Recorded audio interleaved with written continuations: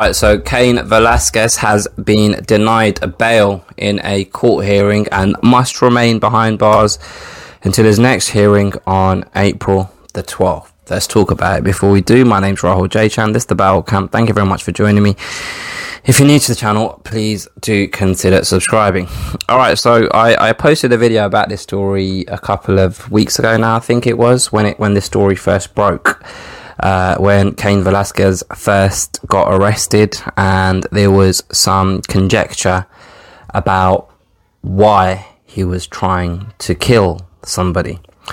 Now, since then, so I posted that video on March the 2nd, so that was last week, right? So since then, it's become clear that the reason, the motive for Cain Velasquez was that a 4-year-old member of his family was allegedly a 4-year-old member of his family has been abused, and the accused is a gentleman that lives in the property where Cain Velasquez used to drop his children off for daycare, right? And I've noticed there's a big outcry on social media, justice for Cain and free Cain, and people posting pictures of the guy that's been accused of doing this disgusting act. People have been posting his name, etc., etc. And I just firstly want to say that I've posted free Cain, and I just want to make it clear my position on all of this, right? I sympathise with Cain Velasquez. His motives and what he was trying to do, I understand. What this guy's being accused of, and I'm not talking about Cain Velasquez, I'm talking about this other gentleman. There's no excuse for it, right? There's literally, to me, that's like the worst of the worst when it comes to crimes, right? Doing what he did, because I feel as though it's not only is it the worst crime, it's also like the most selfish thing you could probably do is what this guy's being accused of. Because like with other crimes, right, if you nick something, you steal something, it has a monetary value. Like you can say, all right, if I hit you in the face and take your watch off you, I can then sell your watch for £50. So for me, the collateral damage of hitting you in the face is worth it because I get £50 out of that transaction, right? No matter how, like, although that is very morally wrong, right? But in terms of the way I see what this guy is accused of doing, and I have to be careful of keep saying accused and allegedly and stuff, because it hasn't been proven that he did do it, right? But what this guy is accused of doing is abusing a child for his own gratification for that moment. And he's done that knowing that his actions are likely might be a strong word, that can potentially change the course of this 4-year-old's life forever. Like it can damage, it can cause issues for the remainder of that person's life, and you're doing that for your own gratification for that moment. And it's something that you can, I'd assume you can stop yourself from doing something like that, right? I don't know how people's brains work that do these kinds of things, but if you're in that position, I'd imagine there's a point where you can say to yourself, no, I'm not going to do that.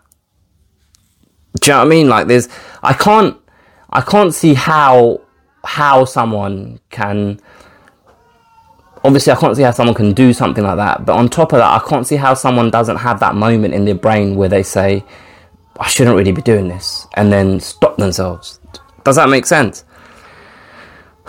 So with that being said, I also feel like I need to clarify that there's no smoke without fire, right? So when these stories came out that this guy's been accused of doing what he did, and then it was, oh, he's done it over 100 times. Now, I don't know how you calculate the numbers, and I don't know where this information or how this information has come to light, right? Obviously, these are details we don't know.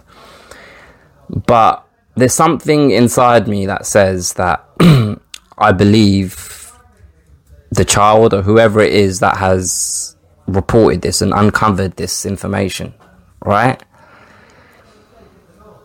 And that brings us to Cain, because although I've personally posted Free Cain, hashtag Free Cain on my Instagram just yesterday or the day before when I found out that his when his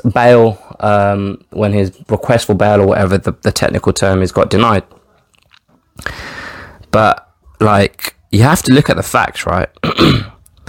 So this guy, the other guy I'm on about now, who's been accused of doing what he's been accused of doing, has been allowed out on bail.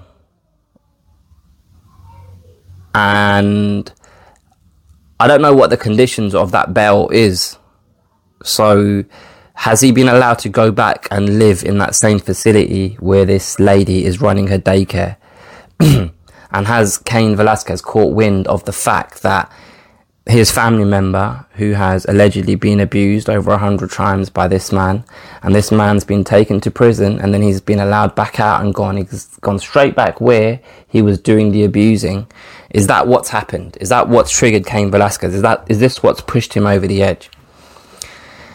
If that's what has happened, then I can sympathize with that, and I can understand why Cain Velasquez managed to find himself in the predicament that he was in, because it would probably be very difficult to control your anger if you're Cain Velasquez. But the sad fact is that he shot at a car with 3 people in there, and the person that he hit wasn't the accused. It was, in essence, someone that is innocent of any wrongdoing. Now, there's a moral conversation to have here, because if the accused is a man that is guilty of abusing this kid or kids, and this stepfather or father, I'm not sure how he's related to the accused, deep down knows that this is true, then you'd want there to be a situation where the accused is disowned and banished from the family or something along those lines. But life and relationships aren't that simple, right? And aside from this moral conversation, this man, that the stepfather, he's not done anything wrong, right? And he's the guy that's been shot.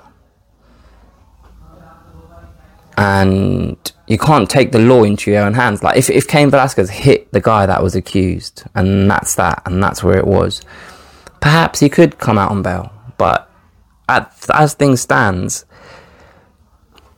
he's hit the wrong guy, and that's the fact of it, right? So I don't know how all of this plays out. I honestly don't know. Like, what I don't see any value in is Cain Velasquez sitting behind bars for years and years and years, and his child missing out on having a father figure in the house, and also having to deal with the psychological impact of going through what he's gone through.